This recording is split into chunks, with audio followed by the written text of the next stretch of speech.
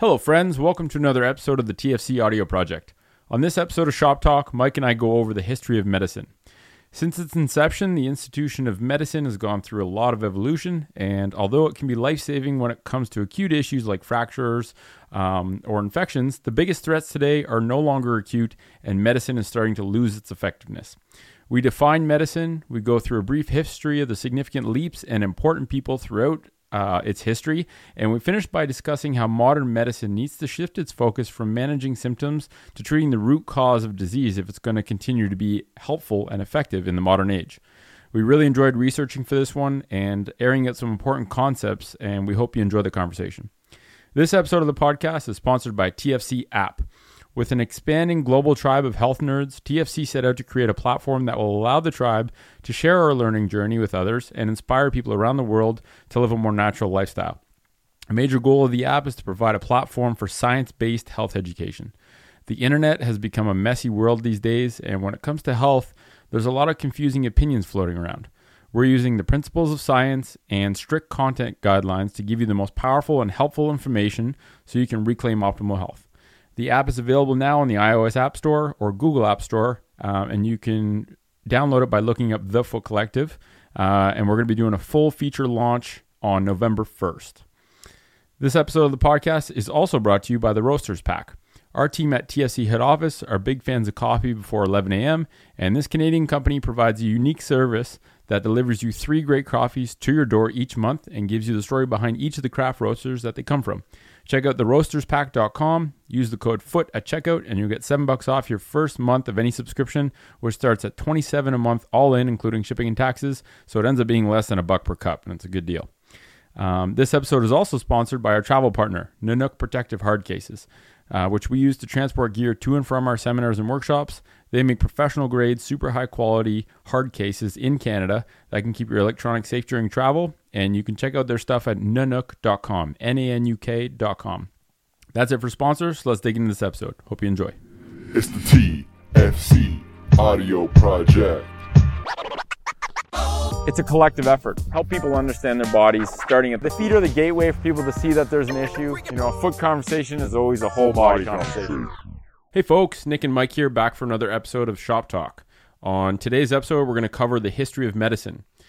Since its inception, medicine has gone through a lot of evolution, and we wanted to investigate the history, hoping that it sheds a bit of light on how we got to where we are today, because we're in a very strange place. A place with a lot of opportunity, but also a place where we seem to be a bit confused about, you know, what medicine was first intended to do, and we just have to kind of get back to that kind of root purpose. So we want to go through the history today. Conventional medicine today is no longer being effective, and we'll talk about that at the end, but we're going to go from where medicine started, how it evolved, and we'll finish with where we are now, and maybe, we'll have a conversation on potential solutions to the problems that we're facing today. We defined medicine in episode 32 where we covered game theory of health, but just to kind of, I think the nomenclature is important to talk about at the start. So let's start there. And the definitions that I found online, it kind of has there was 2 meanings listed for medicine.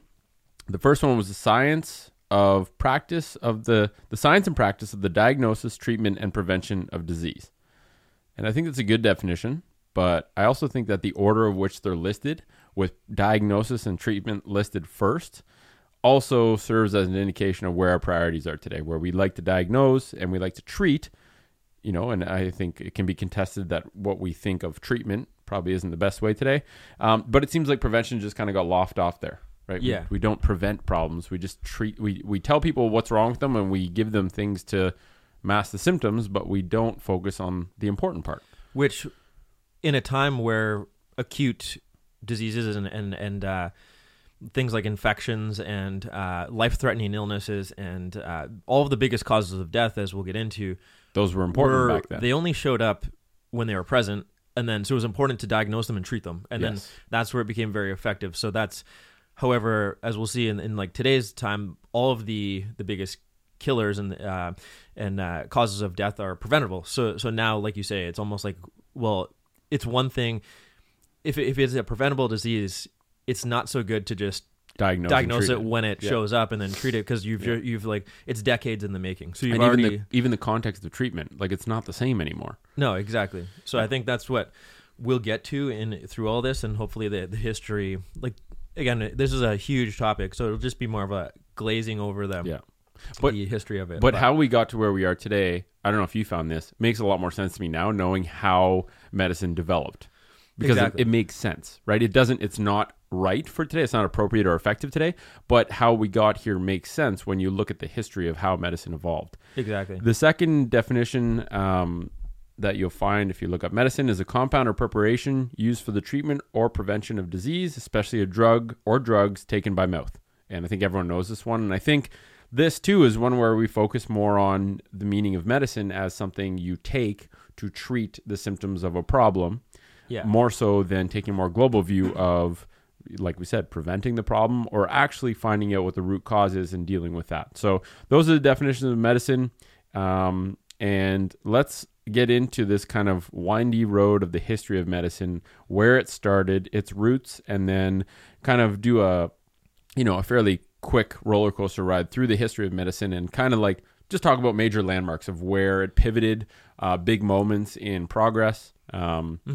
So, yeah. Yeah, so without getting too bogged down in details, one of the first things that we should note is that, like, herbal medicine has been around, and it dates back approximately 60,000 years, where they can find evidence of herbal medicine being used. And it's probably limited by how far we can actually find evidence, more so than how long it's been used for. But it actually raises an interesting point. And then this, what I found is the Sumerians compiled a list. That was kind of the first list they found. It was like a book of medicinal plants, and this was actually around 5,000 years ago. So cool.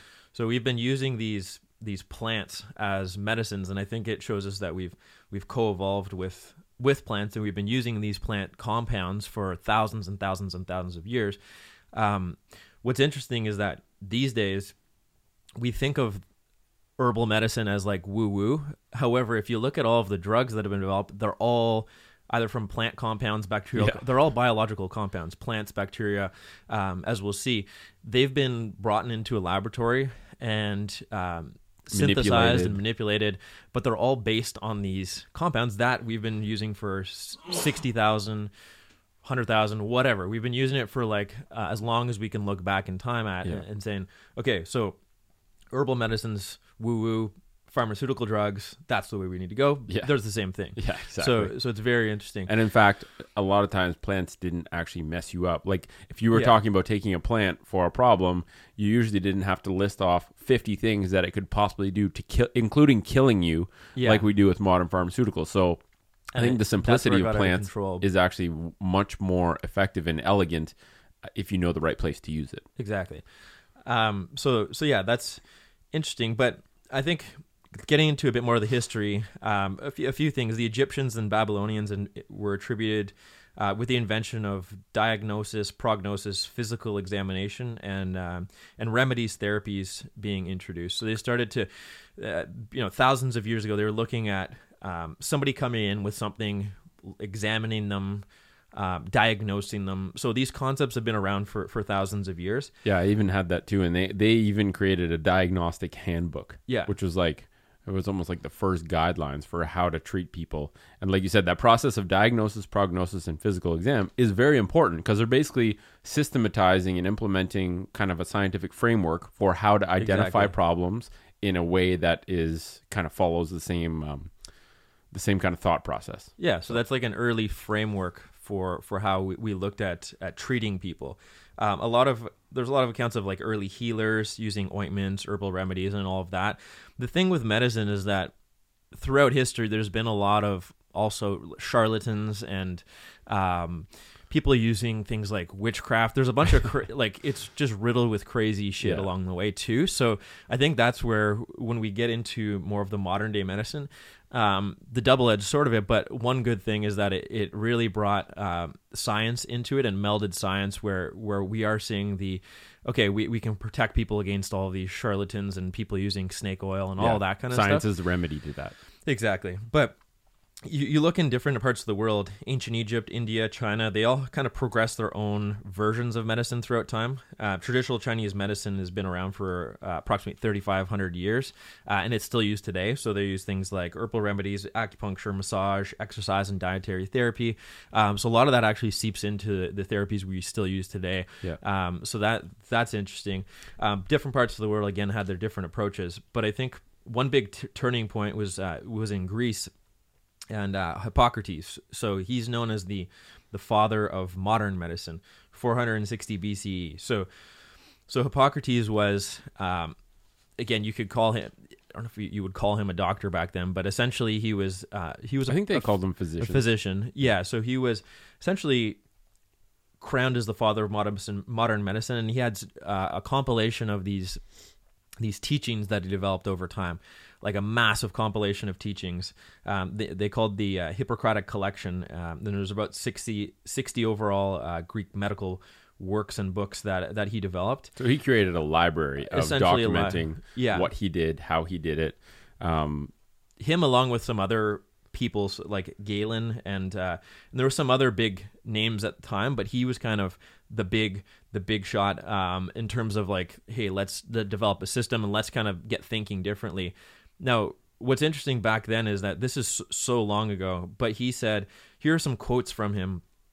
Well, he has the Hippocratic Oath, right? So yeah, which they still use today for doctors to swear in. First, do no harm. So before you even do anything, make sure you don't hurt people. And it's like this ethics guideline for physicians that has lasted the test of time, and I think now needs to be revisited when we look in the grand context of like, are we actually harming people with modern medicine? Yeah, and that's the iatrogenics, talk. Where are we doing more harm? Are we causing actual deaths and things like that through unintended consequences and side effects and all of that? But the first do no harm, the confidentiality, he wanted to kind of, again, legitimize medicine. Yes. Right. I think, again, fighting against all of the charlatans and all of that, the healers, he's like, okay, we need something legit here. And they didn't necessarily have like science as we know it at the time. So that's interesting. But he was using these scientific principles at the time, saying we need to legitimize it here. We need to help people. There needs to be some sort of institution that is legit, that people can trust and people can go to. So that's kind of where he came in. And before we continue with the Greeks, two things I had written down that were interesting about, you talked about the Egyptians, the Indian traditions, and the Chinese traditions.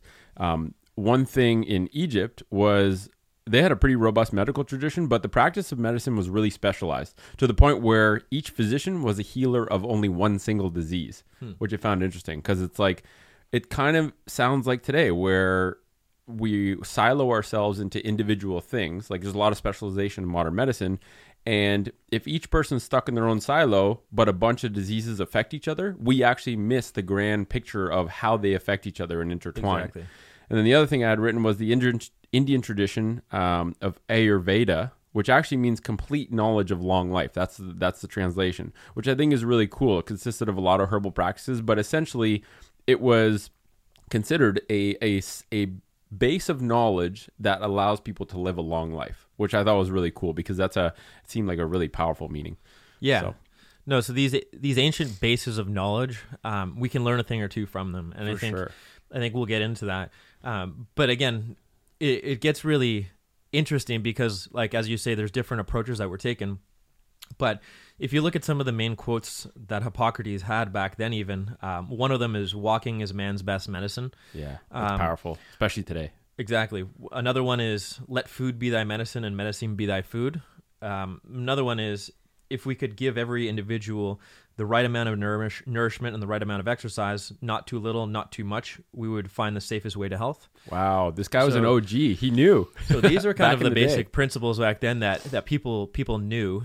But I think their concern back then, which is interesting, is that they probably didn't have to deal with as much of these lifestyle preventable diseases that we had. So I agree. Even though they knew all of this, they probably, like thousands of years ago, people were doing physical labor, people were walking, people were eating more natural stuff. They weren't eating processed foods. They were probably sleeping more natural. They didn't have the internet, didn't have light. So it's like, true. Even though they knew all this, it's like it wasn't as big of a concern because it's like, well, yeah, most people are probably living kind of close to that anyways. Yeah. You kind of have to.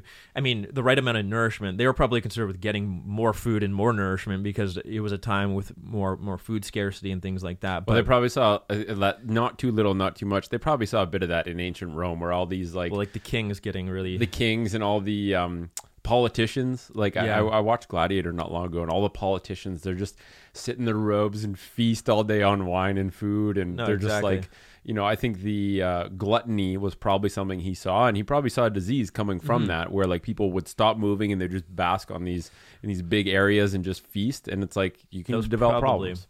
Like a very small subset of the population, Tiny subset. and they're like, oh, but that's what happens when we take it overboard. So, Yeah. so then they're like, okay, well, we need to, walking and the But now that basics. has so much more context. Now that has so That's much it. more relevance. Every single one of those things. Let food be thy medicine. Well, food is poisoning us right now, really. Walking, no one really walks anymore. And nourishment and physical activity, not too much, not too little, allows people to be healthy. Like that is such a powerful message. Yeah.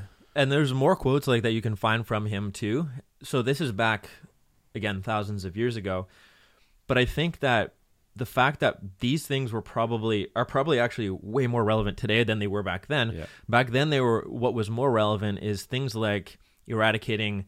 Well, they didn't even know what bacteria was. They didn't know what microbiology was. True. So a lot of the things that were actually killing people were trying to figure out like how can we save people from these causes of death back then. A lot of them were things like diarrhea, infections. So they needed some magic because they couldn't explain these things. There wasn't germ theory. There wasn't Yeah. any knowledge of microbiology. There was no microscope. So, part of it is part of the woo woo or the guesswork back then with magic and the will of the gods and all that kind of stuff was essentially a way to try and rationalize what they were seeing without understanding any framework to get an actual scientific explanation for it. Yeah. So some of these things like the humors and The and theory all of the this, humors. like these are just phases where it's like that was probably the best guess at the time.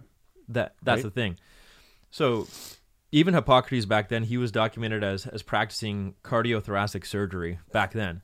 So if you That's crazy. so Without there was a anesthetic. bunch of surgeons that were throughout history that came about, and one document I was looking at said that there was like even barbers who would get into the surgery game. It was like there was just people acting as surgeons. There's people cutting people open. So there was a bunch of, which again is important to establish some sort of legitimized medical framework. That's So it's crazy. like, hey, we don't want random people cutting into people. Yeah. It's like, I'll have a number 2 bowl cut and a lung removed Yeah. today. Okay. So the first medical schools showed up as early as the 9th century, and they became more common over the next few centuries in England, France, Italy, mainly going through these actual works of Hippocrates, Aristotle, and Galen. So it was still like this kind of stuff. So it didn't really change too much over time, but the works of these like pioneers were actually just being taught to more people. So it's almost like this Yeah. framework was just being spread over time throughout different places. Into like formal institutions. Formal too. Like I think institutions.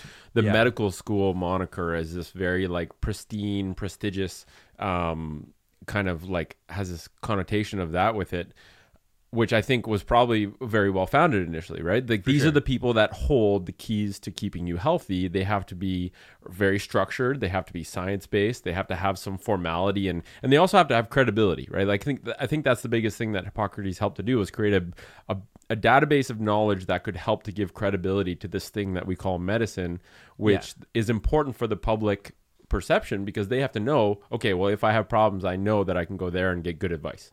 That's the thing. And it was like that for a long time, right? If you have like smallpox or if you had some weird viral thing, you wanted to go somewhere, have them figure out what the heck it was that you had and have them give you something that gets rid of it. That was important. And that was the mainstay of medicine for a very long time.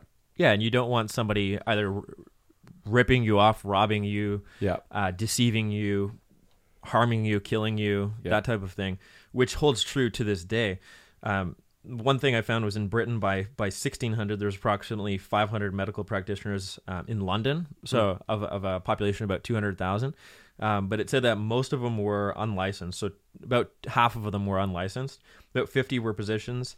There was 100 licensed surgeons, and there was about 100 apothecaries, so people dispensing medications and drugs. The first dispensary dispensing medications in London was in 1700. So that's when we saw people, okay, there's a legit place to go to get medication or remedies and things like that. But that's kind of, again, these remedies have been used over time, but they hadn't been really legitimized yet. And still in in 1700, we're just starting to see that a little bit. It's funny how you look at that and then you look at the modern pharmacy. And I fired out a story post the other day. I went to get something in the mail, and the Canada Post are within Shoppers Drug Mart. Yeah. And I walked through Shoppers, and the first 50% of everything I saw in the entire store was candy. And it's around Halloween, so but it's like the place you go to get medicine to combat disease, one of which is we eat way too much sugar, is a place that literally has more candy than any other store I've been to in the past like several months.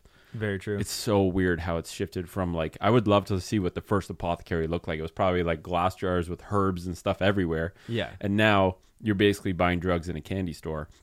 And I think it was a very powerful kind of way of seeing this is how things have shifted. Like money runs things. That's it. And it's taken over completely. So if we go forward a bit. Yeah. So we talked about 9th century. And then where's the next stop? Well, basically all the way through the 10th, 12th century, all the way through to like 1700, things were going kind of status quo. There was more medical schools opening up, more medical training, and things like that. But again, it wasn't until the 18th, 19th century that science really started to enter the field. And that started to kind of further distinguish legit medical practitioners from charlatans, people talking non-scientific woo-woo almost, because we started to be able to prove and disprove certain things. Yeah. But that was around the time where the germ theory to disease was invented too. Which is a big step. 1865, a guy named Lister, he came up with the antisepsis, so Listerine. Yeah, and that's true. Bacteria was the root of sickness. A lot of these sicknesses, and they found that it was actually the study of microbiology that came about. And they're like, oh, there's these little microorganisms, and that's what's causing a lot of these deaths and a lot of these diseases. That's what's killing a lot of people. And they developed ways to investigate them, and they all, I think 19th century was also anesthesia. So now when you did surgery, you didn't have to look at someone chop it into you. So that's another big development of medicine. That's the thing. So, for example, in 1900, pneumonia, TB, and diarrhea were the top 3 leading causes of death, according to one source I looked at. So basically, these are all microorganisms causing death. Pneumonia, or the offshoot of microorganisms causing death. So until you know how to like identify them and see them, there's no way of knowing how the hell to treat this, because we can't even see. You can't treat what you can't see. That's it. So this was massive, and I think this is one of the big shifts. It's like, oh, now we know. Now around the same time, if we get into the 1900s, it was discovered that microorganisms can inhibit the growth of other microorganisms. So what this is led to the discovery of things like antibiotics, penicillin, 1928. So it's like, oh, we can use these things to eradicate these things. Which is massive. This is huge. Like in terms of, that was a rapid advance in science to go from not even knowing what the heck these things are to being able to identify them, being able to engineer things to combat them, which were extremely effective, right? Like when that happened, all these, things like the plague or polio or measles, like we basically eradicated those things in a tiny fraction of time once science started to develop. For sure. So we got the infiltration of antibiotics, which again, if we look at the top causes of death, great. This starts to eradicate like huge amount of death, disease. Yeah. We're infection. Taking off the big killers. So this is where it starts to explode. And like you said, around the same time, you were talking about the painkillers, or you were talking about things like morphine, right? So morphine was 1805. It came about, anesthetics, right? So I found this funny. It was named after the Greek god of dreams, Morpheus. Really? Morphine, yeah. Nice. So again, they isolated it from a plant. So it comes from a plant. It comes from the poppy seed, right? Yeah. So we found like, oh, now this was like this wonder drug, because like you say, it was giving people, first of all, they used it as a painkiller. Second of all, they used it a lot in surgery. But it just swept all over the place. It's like, hey, this thing can actually calm our pain down. It can get us through things. It can be helped in the times of war to get through pain. And a lot of this stuff, it just was like, boom. So that was like kind of the first major opioid. and that was in Well, the we- 1800s. Whenever we say opioid now, people think opioid crisis and how we're abusing them and it's a big problem. But back then, that was a groundbreaking, important, and valuable drug, right? That was very important. And it's funny how a lot of things, when we first developed them, get used for the right reason, but then we just swing the pendulum so far over that we overuse them, which is kind of where we are today. Exactly. So I think what this is showing us is that although we've used remedies, herbal remedies and things like this and quote-unquote medicines throughout history, they really started to explode in the 18th and 19th century. And this is around the time when pharmacology started to really take hold too. So the science of developing new drugs and isolating compounds from drugs and things like, isolating compounds from plants and developing new drugs. Again, into the 1900s, this started to really, really explode. So now all of these new drugs are starting to come about to treat different things, which again, at the time, very relevant. Yeah, eradicating a lot of death, a lot of disease. What's interesting though is, and the process of science was there to be able to vet and give some sort of system to developing these things when science was used with an honest intent. That's the thing. Because now, like we'll talk about this at the end, science can now be used in a very weird way. And so that's exactly it. At the start, very, very important in terms of breakthroughs. One other thing I'll note is just modern surgery started to really come about. They've been doing surgeries forever, but in 1954 was the first kidney transplant, followed by heart, liver, and pancreas transplants. These are all in the 1900s. So this is all like these like crazy groundbreaking procedures are all very new as well in the 19th century. That's so close. It's very close. Like that's such a small time spectrum from where this started, where we're using herbs 60,000 years ago, all the way up to like only 150 years. We've really been antibiotics, surgeries, basically all of that. That's so crazy. Very you're right. In the time scale of things, this is just a little blip on the radar, especially if we look at all of human history. Very, very small blip on the radar. But I think it's a good time to get into the pharmaceutical industry, because if you look at where some of these companies, these major players were founded, it was around this same time. So Pfizer, founded in 1849, U.S. company. Merck, founded in 1917. Johnson & Johnson, founded in 1886.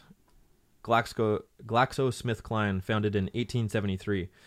Novartis, founded in 1859. This is all around the same kind of late 1800s and early 1900s. Early 1900s. This is when all of these, and what are all of these companies today are massive multinational corporations that are some of the wealthiest and most profitable companies that we've ever seen. Yeah.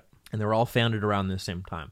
So we see this explosion of science, this explosion of pharmacology, explosion of drugs, but then we see these companies making the drugs, and we're saying, oh, okay, so now, now it's like, okay, these are really good things because they've just taken care of these leading causes of death. So I think these companies were probably founded with very honest intentions. Yes. I'm not 100% sure, but I think a lot of them were actually founded by physicians, right? Who are like, okay, well, I want to bring legitimacy to this. I want to research how to make new drugs, how to fight new diseases that we might come across. And they're very, they're created in a way where doctors are basically, from what I can understand, I haven't fact checked that, but from what I understand, the doctors created them, and they were doctor-run companies, and they were very morally and ethically aligned with get rid of these diseases that are killing a lot of people. Yeah. And then they just kind of morphed into a different animal. That's the thing. We can hypothesize that when profit started to enter the equation, that kind of got to get out of control. Along with the expansion of the overall economy in general, and the Western economy, I think that's what really influenced everything. And consumerism, I watched a documentary not long ago called The Generation of Wealth, and they talk about how literally, like, back in the day, it was actually it was looked upon very good to be frugal, to be fairly, like, to not show everything you have, to live a very modest lifestyle. You might have made a lot of money, but you still drove, like, a not so flashy car. You dressed in normal clothes. You bought a normal house. Like this culture of extravagance, where we show all of our shit. We buy stuff that we can't even afford. We want the newest stuff. We want better stuff than everyone else. That culture itself hasn't existed for that long. No. Right? Like several generations ago, that wasn't there. And so I think...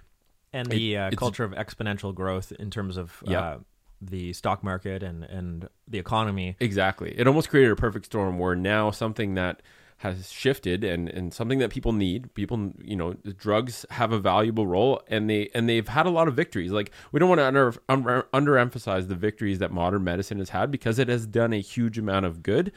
But now we have to identify where modern medicine is going wrong. And part of it is just consumerism and the profit-driven mindset that now these companies are so lucrative that the dollar bills are starting to impinge on ethics, are starting to impinge on the appropriateness of some of these drugs. And look what they actually do. So a lot of the drugs initially were very good at attacking and dealing with sickness and disease and infection and acute illness after the fact. So somebody come in with an acute infection, we have this new drug, it's gonna save your life. This is great. So this is, again, I think the fact that it eradicated all of these previous huge killers is great. But what do we have now? If we fast forward into modern times, look at the list of the biggest killers. They're not diarrhea, they're not pneumonia, they're not TB. And again, these are, it gets confusing because a lot of people, the actual cause of death in the hospital might be pneumonia, but it might be because they had a bunch of other things that were caused by preventable diseases. So what you look at, the biggest killer these days is all preventable lifestyle diseases. So we're talking the heart diseases, diabetes, obesity-related illnesses, things like this, cardiopulmonary diseases, even Alzheimer's. And you can argue how much these are preventable, some versus others, but the majority of these big killers are all preventable or have preventable aspects to them these days, and they're all very lifestyle related. So if we look at, lifestyle related, great, we can attack the end manifestation of these diseases. We can attack with the drugs. So let's say somebody gets an infection in hospital because they're on their last limb, because they have diabetes, because they're obese, because of all of these things. Okay, cool. We can use these pharmaceutical drugs. But we got to look at decades before that. Where did this all come from? So that's kind of the shift, is that now we don't have a problem with these infections anymore because the drugs can take care of all that pretty consistently. Mm-hmm. But we now have a problem with these other diseases of civilization that come from modern food, modern lifestyle, and all of that. Yeah. So now, how effective is this as an overall overarching model? Yeah, because the big killers have changed. The big killers we're no longer these are completely new problems in the grand scheme of things. Even in the short duration that medicine's been around, the problems we face today are completely novel problems. And if you try and apply the solutions that worked for these diseases and infections in the same context, right? Like trying to apply an acute treatment to control symptoms and to get rid of a single variable, right? Like there's one microorganism that's attacking this person's body. We need to mount an all-out defense with this drug, which can be very effective at getting rid of that enemy. Yes. But now what's the enemy? The enemy is ourselves. The enemy is like the way we live in this modern world. And there's no pill that you can give someone that is facing the modern enemy of modern culture and the modern lifestyle. Yeah. Right. You can't give someone a pill that deals with them sitting all day, that deals with them eating fake foods all day, that deals with them not sleeping. That model doesn't work anymore. And so the model of Hippocrates, the initial things that he said, those quotes are very applicable. For sure. So we need to start looking at really get way ahead of the problems. I think that's where it needs to go. But I think it kind of shows you like, okay, things have shifted super rapidly probably in the last couple centuries, I would say, based on what we've found here. Things have shifted rapidly in the past couple decades, I think. And that too. Because I looked up those figures from the drug companies and how, like being able to advertise drugs to consumers, like direct consumer pharmaceutical advertising, is the most powerful illustration of how much money and how messed up things have gotten, right? When drug companies are allowed to advertise to consumers, which know very little about actual physiology, about medicine, right? Mm-hmm. Like, why are you, shouldn't your doctor be telling you what drug is right for you? And shouldn't that be the way things are going? Because if a company advertises to you and says, ask your doctor if this drug is right for you, well, your doctor is no longer your doctor. It's basically just your drug dealer, right? Well, you should not be telling your doctor what drug you need. This is a very weird, twisted thing. And actually, I was looking up stats on this, and direct-to-consumer drug ads really exploded in 97 when the FDA relaxed kind of the laws around advertising drugs to consumers. So to give you an idea, in 1990, there was $47 million spent on direct-to-consumer advertising. In 95, which is 5 years later, it was $340 million. So this 3,000% increase was because of the fact that drug companies were like, ooh, this is working. So they increased it. But then in 97, they relaxed all these standards. And the next year, in 98, it ballooned to $1.2 billion. It's crazy. So obviously drug companies were like, okay, we don't advertise to doctors anymore. Now we're allowed to advertise to consumers. Let's put these people looking like they're living amazing lives on TV. Everyone's struggling with pain. They're going to see that and be like, ooh, I need that. That person looks happy. I want to be happy. I'm going to ask my doctor if I can get that drug. And now the top grossing drugs are not there to fight infectious disease. No, they're there to manage the preventable lifestyle diseases. To manage the symptoms of preventable lifestyle disease. Exactly. Like Humira. Humira is the top grossing drug. Okay, I think it was 2018 sales, $19.9 billion was Humira. And Humira is a drug that's said to essentially treat rheumatoid arthritis. So this is an autoimmune disease based on inflammation. Psoriatic arthritis, same thing. Ankylosing spondylitis, Crohn's disease, ulcerative colitis, psoriasis. Like all these things come from a body that is just under threat. Like this systemic inflammation is the right response from a biological point of view. You are attacking your body on so many fronts. Yeah. It's doing everything it can to adapt, and it's being overloaded with inflammation. So you're taking this biologic drug that cost a huge amount of money to try and combat all of these symptoms of a lifestyle problem, and that's the top grossing drug making billions of dollars. And that's where this whole drug thing has gotten to, because someone that has all those things and feels like crap and sees an ad for Humira with someone smiling and without pain wants to try Humira. Yeah. And that's the problem, is we're giving this little kind of carrot, we're dangling a carrot, or we're dangling like this piece of candy in front of people saying, oh, you can have this, but it costs a lot of money, but just ask your doctor. It's okay. And we're not talking about the fact that they're currently sitting on the couch and probably been there for 4 or 5 hours watching TV where they're seeing this commercial. And these basic lifestyle changes are actually really simple to start making. Yeah. Right? Like Rome wasn't built in a day. You can't offset 30 years of damage in one day, but you can start. And we've removed the focus on prevention. And I think that's where we got to where we are today. So pharmaceuticals they came to dominate the treatment model. Yeah. In medicine.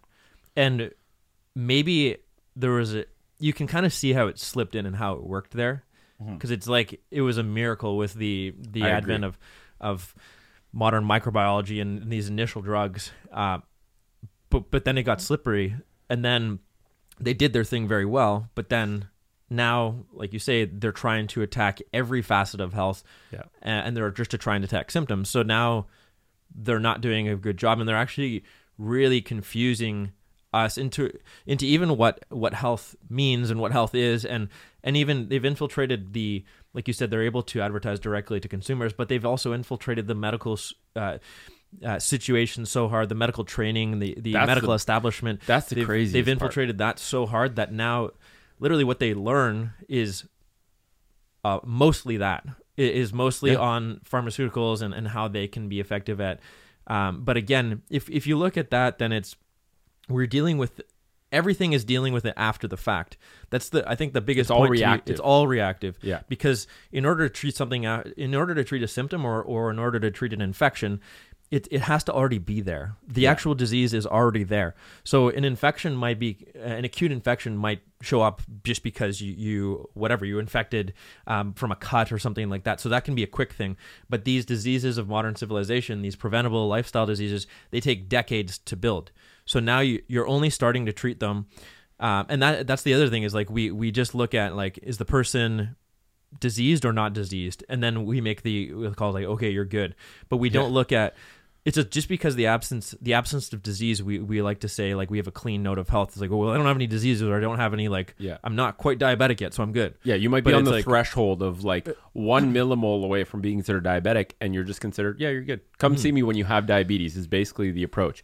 And it's one of those things where I think it being reactive it's kind of two parts because it's reactive. So we're waiting till problems develop, which is silly. Yeah. But even when we react, it's reactive in that it tries to address a cause reactionarily. Even when we react, it's only addressing symptoms. It's not even touching. It's not even trying to discover why the problem is there. And I think our reliance on drugs in and of itself can be bad. Some drugs can actually harm people. But I think the bigger harm has come from our tunnel vision of relying on drugs has come at the expense of not paying attention to all the shit that really matters. Yeah. Right? Like Jeff has done his MD, and he talks about medical school as basically advanced drug rep training is what it has turned into. Mm-hmm. And so not only are you getting tunnel vision into learning about drugs, but you're also not learning about sleep. You're not learning about food. You're not learning about movement. So it's crowding out this over-reliance on drugs that don't even treat the problem. They just treat the symptoms that present way far down the road. We've essentially negated any focus on the things that matter, which is how to live a lifestyle that's in alignment with your biology, right? How do you live a life that agrees with your human body to create a state where you can be in good health instead of diseased? That needs to be the overarching framework. That needs to be the focus. That needs to be exactly that's the overarching framework. But then the medicine and the pharmaceuticals also need to apply as a subset of that. But now we've seen it's the opposite. So now it's like what's dominating is what's currently going on, and then now you're starting to see things pop up like preventable medicine or functional medicine and things like things like this. People, it's almost like a little small niches saying, hey, we should probably start to look at these things, but then the vast majority of the whole machine is still this. So I think the biggest switch that needs to happen is the complete 180 there. So it's like they still have a role and they still are there to manage pain. We have to recontextualize them. It's That's just the biggest thing. It's not saying, because I think people take it too far to saying like all drugs are bad, and they, it's like they have a huge role still, and they have a huge role to get us through some of these surgeries, and they have it. Everything that modern medicine has gotten us is completely valuable in the right context. Yes, it's all context dependent. Exactly. However, it's not dealing with these big problems and these big killers that have presented themselves. And back to ancient times, their biggest concern was these things that were killing us. And I'm just making an assumption that they were probably living healthier lifestyles, like we said at the start. I think so too. So now it's just that's shifted. So it's this weird shift in the situation where the model that we've been using that got us to this place is no longer effective in the way it's currently being used. So, and we talked about this like before we started. It's like novel problems, and this disease of lifestyle is completely novel. It's completely new. Novel problems need new solutions. Right? We can't use old solutions to new problems because they just don't fit, right? They might cover it up a little bit, but they don't work in the end. If you look at the way medicine is right now, what our spending is at, what the forecasted expenses are, it's completely unsustainable. So we need solutions. And we even talked about like what happened to public health initiatives? Like what happened to the PSA that's on TV that said, hey, wash your hands before doing X, or, like probably you should wash a wound after you get an exposed wound into your skin. Like the general public should know these general principles. But now the shift is, hey, most of your waking hours should be spent moving instead of sitting. Or, hey, you need to minimize the amount of heavily processed foods you're eating because that's going to come at a significant cost in terms of your health. Like none of these public health initiatives or general education for the public seem to be in the forefront. And that's literally the goal of TFC app, is give people a basis of science-based knowledge that anyone can access so that it's basically a public health initiative to educate the public on the basics of health because they're not getting it from anywhere else. And it's almost like, so if we establish that it's a lifestyle cause, then the model needs to be such that there's people that can be of assistance and help the lifestyle problem, right? Yep. So maybe let's say that different roles too. We talked about that. It has to be a team-based approach. I think that if we're talking potential ways to restructure things, let's say that the family doctor is the main first person to go to, and they should be the quarterback. They should be able to oversee everything. That's the thing. So let's assume that they're the first line of somebody. Now they need to take a very active role in somebody's health over time and start looking at these things. So, hey, if a child's obese, this is a big thing. The obese child is the person who ends up with diabetes in their 40s. Like it starts very early, and we need to start addressing these things at younger ages. Why is your child obese? Why, and then everything else along the way. But I think we need to start really being trained. They need to be trained well to catch these things, and then have the resources to be like, hey, if you need help with this, I can give you some tips and some guidelines, but also go see these individuals, go see that individual, go see these people who can help you with this specific lifestyle related issue, because we're seeing that this in 3 decades is going to show up as this. Yeah. And we need to start putting the lines together and saying we need to catch things a lot earlier, and the family doctor can be that good person to catch these things and then direct people to the appropriate resources. Hey, you need to see a psychologist because it looks like it's, you've got some sort of problems with these bad habits that you like. Whatever it is, we need to establish a system that attacks this lifestyle way in advance of when the actual symptoms start to show up, because as we know, that's way too late. And then the only thing we seem to have now is the pharmaceuticals that come and say, hey, we've got your back now. Cool. It seems it's so simple in nature, not implementing it, but it's a simple idea in that, like, clearly we're missing the root cause. Exactly. And people like the buzzword root cause. And when you talk to people about root cause, they're like, oh yeah, I want to address the root cause. But then it's like, well, we aren't addressing root causes very well at all. How deep? Like, we just have to go deeper, right? People think, oh, the root cause, I need to exercise more. That's not the root cause. FYI. Oh, for everyone, if you're obese, the root cause is not exercise. Okay? It's a component of it. It's a component, but its movement will probably be a more fitting way to explain that. Yeah. But exercise, like, it doesn't matter how much you can exercise every single waking hour of your day, but if you're cramming donuts in your face or you're eating a lot of processed foods, no amount of exercise can offset the negative effects of that. No amount of exercise can offset 10 hours of sitting during the day, not even 2 hours of exercise. In fact, exercise turns into a risk factor if you do that. So it's exercise. I think it's just the simplifying things. Yeah, the combination of all of the pillars, how they mix together. Exercise being one very good one for a lot of things, but it's mixed with the sleep you're getting, with the diet, with your lifestyle overall, with the amount of, the sedentariness. So you're right. It's like, it's almost like we need lifestyle people to help people with design their lifestyles a little bit. Well, health coach, I think, is a term that has come up, and and I think is a good, I don't know, it's a pretty gray term, right? A lot of people can call themselves a life coach or a health coach, and I think a lot of those people might not be the most effective people.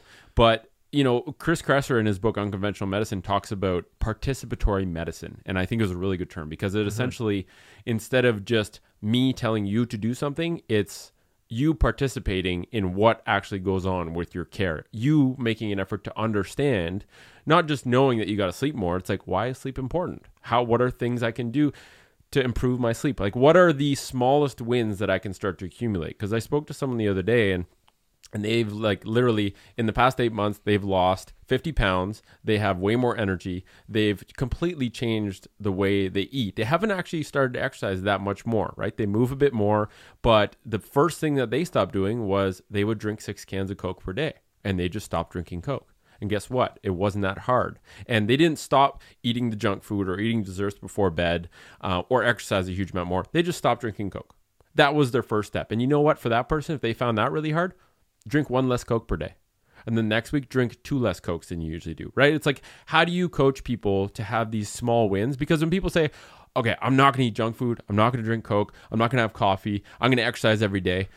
Is that real? Is that realistic? I don't think it is. Realistic and pragmatic about it. And I think that the doctor needs to see the same thing, is because the doctor might just have or like you say, they need to send them to somewhere that they can trust. But it's too overwhelming to say. The doctor says you need to get more exercise. It's like the same type of thing, and it falls on deaf ears. There's it's meaningless. Yeah, so it's like, well, how do I actually do that? Okay, well, because again, And it's not the easy to put doctor's on job paper. to know what to tell that person to No. do. It's their job to identify that is a big factor. And here is someone that I know is good at helping coach people on how to start doing more of that, right? Like they have to be the quarterback, but they also have to vet all the people that they're referring to, because if we see it all the time, a doctor sees a patient, their knees hurt, they say, go to physio. They go to some physio chain that is the biggest load of crap ever, and essentially is just trying to find out how much money can we make from this person. It's sad to say, it really is, especially considering we're both physios. It kind of hurts my feelings to say this, but this is the people need to know that this is the situation. And I think you see it at Optimize, where a patient comes in, they get an hour long session one-on-one with a physio. There's not 4 patients with that physio at once, which is essentially seems to be the standard in this city. And they get better, with less visits, and they get a better understanding of their body, and they go back to their doctor and say, hey, this is what I got. I'm really improving. I have a bigger sense of control over my health.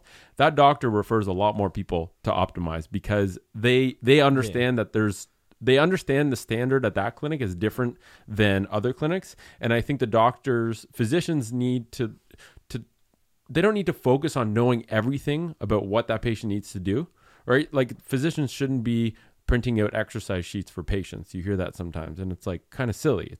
But they do need to know what does that person need, and who can I send that person to, knowing that they're in good hands. Yeah. That's important. That's the thing. You need to uncover what are some of the lowest hanging fruits for this person in front of me, and then who can actually start addressing these more pragmatically, and looking at, like, how do we actually start implementing these things? Yeah. But the physician needs to know that these are the main things that we need to look at. They need to have that wherewithal and that training to know that, no, it's these things. It's their lack of movement. It's their diet. It's these things that we need to deal with. And we need to deal with them now. We don't need to deal with them when the disease shows up. Yeah. So it's again, if you on paper, it's like, yeah, this sounds very. It's how it's implemented is the tricky part, but it needs to happen. But I still think awareness is the biggest limiting factor. Implementing things is, yes, that's where having a guide, like going to find someone, another person that is a professional in that realm, whether it's food, whether it's movement, or whatever it is helpful to get guidance. But being able to go there with a baseline level of understanding. If you understand sleep at a base level, movement and food, and the value of disconnecting from technology once in a while, and the value of just being with your own thoughts for, so that you can process things and have a better edge on mental health. If you know a baseline level of knowledge of all these things, you can get so much more when you go and see. If you understand the value of movement and where you can potentially start to weed things out of your life, when you go to see a physio, you can get way more out of that visit if you have a base context before you even go in. It's so true. I think it's so powerful. But and also if you think about the way, back to the training piece, if a doctor needs to fundamentally know that on a deep personal level, they have to live it. That's it. They can't be. They can see on a paper that exercise happens to be good for people, but until they actually know this and live it themselves and demonstrate it, they can't. They just won't do it justice and get it across to the point it needs to get across. I think so that comes back to, like, how are we training individuals? We happen to be training people in medical school. It's one of the most unhealthy lifestyles that you can talk about. Lifestyle diseases. You're likely to be the most unhealthy of your life if you're in medical school. Yeah. Just how sad is that? That shows you how little we know about medicine. My cousin's in medical school right now, and she is overwhelmed with the workload that they have. They have to get through a lot of stuff, but requiring them to stay up, neglect sleep. She's not able to exercise right now. Nutrition goes down. Stress levels go through the roof. All of these main pillars. It's literally like, how do you want to create a disease 101 is live that lifestyle for the long term, and you're going to get one of these diseases. Like, why are you destroying people's health by teaching them health? It literally makes no sense. Like, why can't that's why in the Foot Nerd program, there's projects. One of the projects is you got to be able to get back to being able to do the squat. You got to be able to have a certain baseline of balance on one leg. Like, having these projects that essentially make you experience what you're going to be teaching people, to see firsthand the struggles you're going to have and how you overcome them, and having this community alongside you learning this stuff too, and being able to go for them to be like, hey, I'm having a lot of trouble with my squat. What have you been working on? How have you figured it out? Oh shit, that seems to work really, really well. So why isn't a big part of medical school being healthy? Work to be healthy yourself, and then you'll discover and learn a huge amount. Put some of the stuff you're learning into practice, which shouldn't all be about taking drugs. It should be, hey, this is how much sleep we should be getting. Part of this is a project on using all of your own bodies as N of 1 projects throughout this whole thing, so that the graduating class knows, oh, here's what we've learned in the textbooks over the years, but also here's how we've learned, because this is a place to learn and to develop a deep knowledge of health. Let's all learn together, and let's all figure out. Let's live health. Yeah. Let's find out. That would be such a great way, because then what can we impart with our patients? Now we can use what we learned over those 4 to 6 years to not only learn all of the knowledge, but also take these little lessons that helped, because some of the deepest and most powerful things that I give to patients or clients that I see is that little things that worked with me. Hey, for me, this is what helped me when I was going through this. Yep. And they're like, oh, interesting. Not only is it effective because I can give them more tangible, instead of just saying exercise more or you need to, it's like, no, for me, this is how I went about it when I was trying to do the same thing as you're trying to do right now. Exactly. And they're like, oh, cool. Not only does it connect with you better too, they're like, oh, this person had that too. So they went through the same thing. And if they're like, I'm having a lot of trouble with that, you can be like, yeah, I had that same struggle. Yeah. Like sleep for me has been a huge challenge to try and get aligned, because it is so hard today to get good sleep, but it's possible. You have to know it's a big enough priority, but like all the things that I've tried to go through to engineer my life so that I can optimize my sleep are all struggles that everyone else is going to face. Yeah. And the fact that they weren't easy battles to win gives it that much more context when you're talking to someone. You're like, the hardest thing is probably going to be to not look at screens for a couple hours before bed. That is friggin' hard, because Netflix is always there. You know, and Instagram is always there. Of learning. So not only are you the person as the doctor who should be learning, oh, here's the importance of sleep. Here's what the new science says about sleep. Here's this. You should be the person trying to implement it with yourself, and then saying, like you said, here's the little things. And we know sleep is important because I've researched all of this. Here's the little things that might help you specifically implement it. These little things, like, it gets so specific down to the individual because everyone's life is so different. So it's like, for you, this might work for you because of the way, your uniqueness, the unique situation you live in. This might resonate with you. Yeah. But again, I think same thing with physio school. I was the most unhealthy I've ever been in physio school. Me too. Just looking back, because just the amount of studying, the lack of sleep. I actually got the sickest I've ever been in my life in physio school at 2 different points. And it was all around the times we were like overloaded. And remember my back was messed up. I couldn't even get out of bed. Never before has that happened except during physio school. Yeah, that's great. That's a prime example. I had to take antibiotics twice because I had these like crazy like 3-week long sicknesses, and one was like this weird rash that like it was just.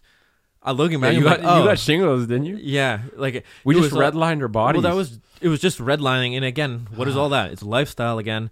It's the fact that it's everything combined: the sleep, the lack of movement, the poor nutrition, the stress levels. Yeah, just what I just listed. It's that, and that's what caused that. So the antibiotic I took to get rid of the thing that I was. That was, again, I needed that antibiotic at the time. However, the reason why I was there is because of these things that we need to start addressing. Yeah. So, but it's kind of, you look back in hindsight and you look at things, you're like, wow, that was a really shitty way of doing things. But also it's like, you can look at the optimistic side. When I came out of physio school, I had a blank slate for a really messed up body. And I'm sure you did too, that we now had to figure out how to get healthy, right? Like it's almost like the biggest thing you learn in physio school is how not to live your life, so that you can then start to experiment and determine how best to live it for optimal health and optimal function. And those are really the key learning points that you start to implement. But if you just take the mindset that I learned this in school, this is the best way, I don't need to learn anymore because now I got all the information, you're not going to be a very effective therapist. No. And I think the same thing applies to medical school, where they leave, they've spent all this money, they need to make money, they need to practice, but the way the system is engineered is literally engineered for failure and engineered to remove like a sense of fulfillment and purpose with doctors. They see more people now, they work harder, they get paid less, and they don't know how to deal with all this stuff, and they're just getting redlined because they're trying to help people, but they're basically handcuffed with not knowing the right information to actually give them, which is actually way simpler than what they learn in school. We just have to we just need a platform where everyone can access the best information at this period of time. And the information has to always be able to evolve. I look back at the way textbooks are done in school, for example. And in the age of the internet, where I can talk to you on the phone on the other side of the planet, why are we still relying on textbooks where, we talked about how quickly science improved in the 19th century with, germ theory, with antisepsis, with anesthetic, all that kind of stuff. Today, science moves very, very quickly so that a truth that exists today in a month from now might not exist. Because you know what? Science is always there to prove you wrong. It doesn't give a shit about your opinion. It doesn't give a shit that you did things this way for a long period of time. It is a true compass for what should be done based on the ability to test something and retest and have other people test and verify. And at some point, someone will say, oh, I did it and it got a different result. And then other people will test that. But I really think that a textbook that you take a year or two to write and edit and finalize, by the time it's published, there's a high likelihood that most of that information is no longer even valid. Yeah. So, one thing we're trying to do with the Footnerd program is create a digital online live curriculum where it's like someone can literally go in and pull up a chapter and say, this isn't the truth anymore, and rewrite it. And that gets accepted as the standard and voted on by everyone saying, yeah, I find this true, or this reflects our current truth.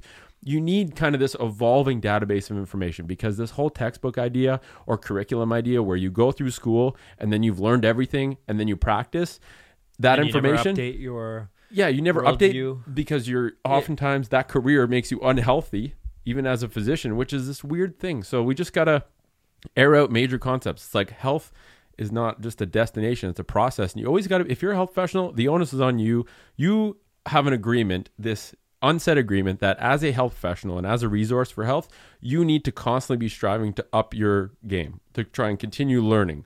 And the good thing is the learning happens yourself by just trying to be healthy. Yeah. So, yeah, it really is. It is an interesting how health will always be one of the biggest concerns for people. And I think that we need to start looking at it more seriously in terms of getting on top of it. It's the human condition. We don't want to look at it until something is already in place. The problem's already there. We don't talk about it until it's jammed in our face. It really is shifting some major responsibility back onto each individual too, and figuring out how we can do that, because it's not like, it's almost, there's this feeling that medicine will save me, or it's the responsibility of the medical framework to save me or keep me healthy. But it's like, no, it really comes back to each individual also taking personal responsibility for their own, and I think that is the message that needs to come out from each and every healthcare provider too. It's like, hey, we're going to do this together, but we need to take some serious responsibility here, because it's the combination of us knowing what to do, but it's also the combination of every single person doing the little things each day that make them healthy in the long run, because it's not going to work if you don't do your part too. So I agree. Dan Buettner said it beautifully. He's like, we always search for this magical solution to health, when in reality, health comes from doing the right things and avoiding the wrong things for decades and decades. That's how health happens. It starts now. It starts now. It starts every day. And the beauty is like, some of the stuff becomes doom and gloom of how we went so wrong, but those also present the biggest opportunities, right? If we know more about so many things, we know. Oh my God, we have access to everything now. That's you're right. It can be looked at it the completely opposite way. Is like, science has brought us such amazing ways to look at. Again, it's always in the process of uncovering truths, but we know so much that we have all the resources in the world now to actually become healthy. And you're seeing a subset of the population who is actually living that. You're seeing people live longer than ever. You're seeing active people in their 70s, 80s, even 90s more than ever, right? So you're seeing but this is the minority. You're seeing a subset that is, oh, great. Certain people actually can take this information and can take all of this thinking and apply it to their own lives and really do good more than ever. I agree. But again, the vast majority of the population is in more of a struggle than ever because of all the other things that we've talked about in previous episodes, and the industries and the food industry, the pharmaceuticals, and everything that's just technology, everything we've talked about that's made it super hard to just actually make use of all this good information, actually turn it into fruition and health. Well, people need clarity, and like I keep talking about TFC app, but like I think one thing people need to realize is that we didn't make something to try and sell people. We figured out all the problems and tried to solve the problems with a piece of technology, and the best way to do that now is with an application or an app that anyone can download. I think the massive panacea of information available to us today is a miracle. It's very cool, right? Like we can access any information that was ever created by the smartest people. You can take the 100 smartest people in health and consume like thousands of years of combined data, knowledge, and research in a very short period of time, because you can distill it all from the best sources like books or like YouTube videos from really reputable people. The problem is the average person doesn't know how to sort through all the information. Yeah. They don't know how to get rid of the 90% of the bad stuff, right? That's untrue. That's not science-based. That's profit motive driven, and separate it from the 10% of the really good stuff. And, I've almost started to think of the Foot Nerd program, or which will become the Health Nerd program, as essentially a tribe of researchers. That's really what we are, is how do we find the best stuff, the best information, whether it's written by us or whether it's just curated. Like if you find a really good video by someone is like Matthew Walker, he's a researcher, he is science-based, and he talks about a topic like sleep in a way that's very simple and understandable. If you find a good video by him, putting it into the app means that it has gone through our filter of this is valid, good information that is there to help people, makes things simple, and is actually true. And if you create an application where people can go in there and not have to worry about vetting the information, because the average person doesn't understand, they shouldn't be forced to go to know all the rigors of science, right? Like the average person just doesn't want or need to do that. Like you say, like we used to think that. It takes time for I saw some stat the other day that the amount of years it takes for the current evidence to be actually put into practice was something staggering. I think it was in the teens. Wow. I don't know what they looked at or what, but I think the main goal is like it just takes a long time for research to actually hit the road and hit the front line. But by that time, it's all different again. There's new stuff. So it's it is tough. So practitioners and the public need a vetted source of information, and that is our mission to create with TFC app. And that's really, I think the solution is starting to re-empower people with the fact that they need to take a participatory role in their health. Mm-hmm. And I think that sets the stage for this big transition where people can then follow suit, where physicians can then say, you know what, I don't know a huge amount about sleep, but if you go here, this is all science-based information. It's available to you for free if you have some sort of electronic device. And I think that creates a good platform to then have conversations about, okay, well, who do I go for guidance? Yeah. Or I just think that the more informed people are in the right way about health, the better we can deal with this problem that we're dealing with, right? And we, no one has the magical solution, but a big part of that solution is awareness and education. And that's really, anyone that's listening to this, you can take back control of your health. You just have to learn about your body. Yeah. And we're trying to provide a good vetted information source so that you don't have to worry about researching a huge amount. You just get the distilled version, the 1% of the best info we've come across. I think that was a good episode on the history of medicine. And like we talked about, it's easy to see how we got to this weird place we are now when we know the context of history and how drugs used to be the biggest lifesaver. But now and how the world has changed completely. So now what applied for thousands and thousands of years no longer applies within a small fraction of time. It's like, it's not even applicable anymore. Exactly. A lot of the stuff. So now we've got to just completely change the way we look at things and reframe what health is, as opposed to just looking at it as the absence of disease or things that are going to kill you. Yeah. It's something that needs to be worked on from day one. I agree. If you act like a healthy person, you'll be healthy. So change the way you live, move more, eat real food, become informed about how important sleep is and how you can start to make changes in your daily sleep habits. These are all extremely powerful, although they might seem small initially.